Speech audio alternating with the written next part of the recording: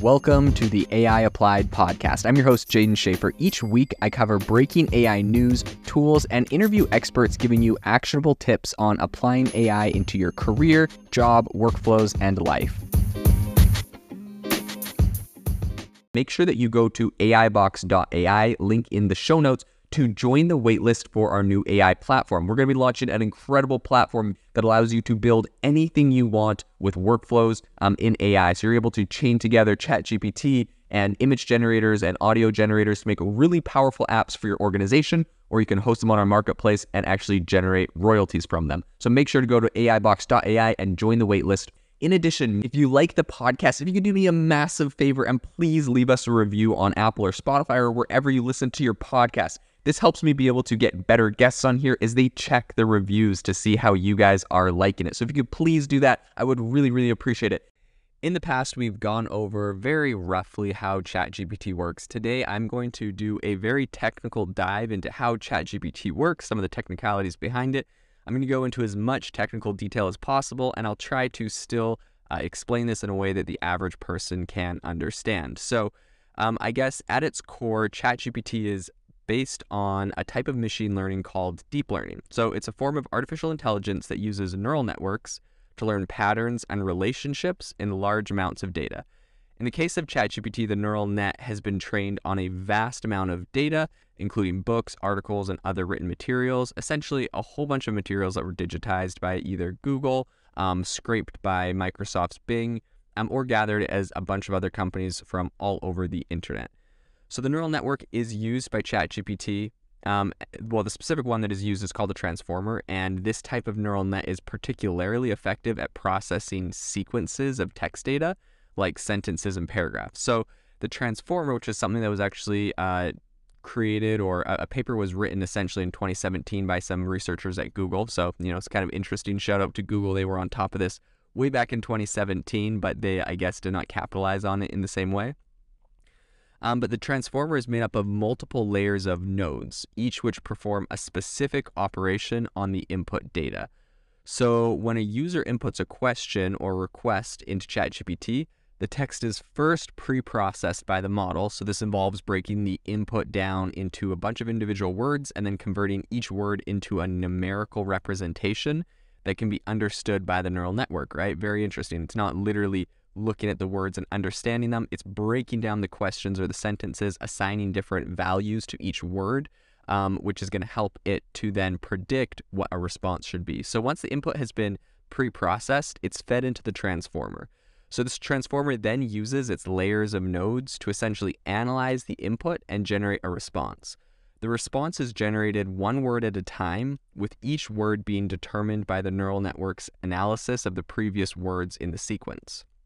So the process of generating a response involves two key steps. Number one is encoding, and then number two is decoding. So encoding involves taking the input text, right, the question you ask it, and representing it in a way that can be understood by the neural network. Decoding involves taking the neural network's output and converting it into natural language text that can be understood by the user. So similar to how when you ask it a question, right, it takes your question and it gives every single word in your question a different value that it can understand, it will create a response that is in the similar kind of code, and it has to change that into natural language, which is part of the, incredible advancements that we're seeing here. So the encoding step is performed using a process called tokenization. So this essentially just involves breaking the input text down into individual words or tokens and converting each token into a numerical representation. So this numerical representation is then fed into the neural network's input layer. The neural network's layer then processes the input, generating a series of outputs that represents the probability of various words being the next word in the sequence. So what that's saying is essentially when it's coming up with a response to your question or your query that you give ChatGPT, it's coming up with a whole, it's pretty much like an auto, it's like a next word predictor, like on Google when you're typing a text, or on Gmail when you're typing an email and it's saying, this is probably the next thing you're going to say.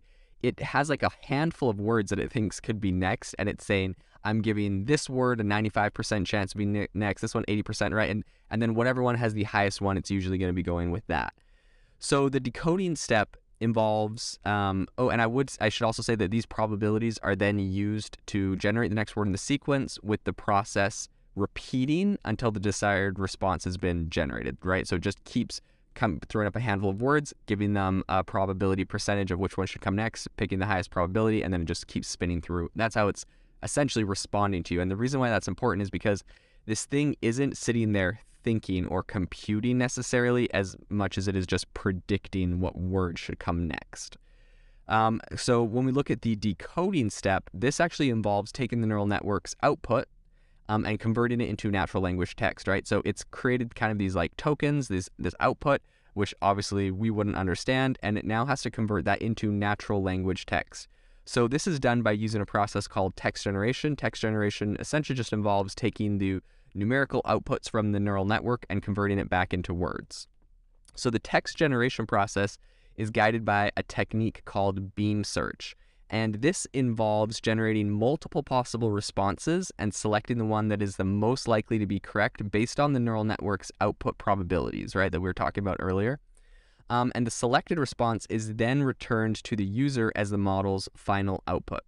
So overall, ChatGPT is a very impressive technical achievement. As you can see, this thing is very sophisticated. It's helping to push the boundaries of natural language processing. I think we've all seen that to a very large degree. It's quite a sophisticated neural network, an advanced machine learning tool that has these techniques that make it possible to generate natural language text that's almost indistinguishable from text written by humans. And of course, we've talked about a lot of its different strengths and weaknesses in the past, but I think it's important to just note that, you know, some of the key strengths of ChatGPT is its ability to really understand context.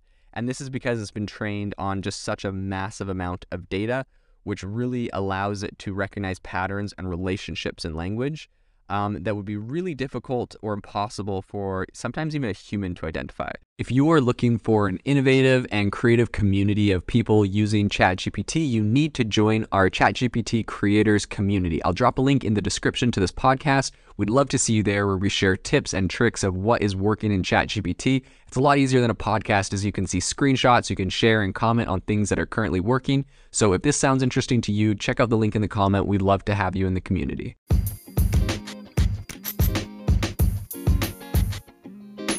Thank you for tuning in to the AI Applied podcast. Make sure to rate this wherever you listen to your podcasts, and have a fantastic rest of your day.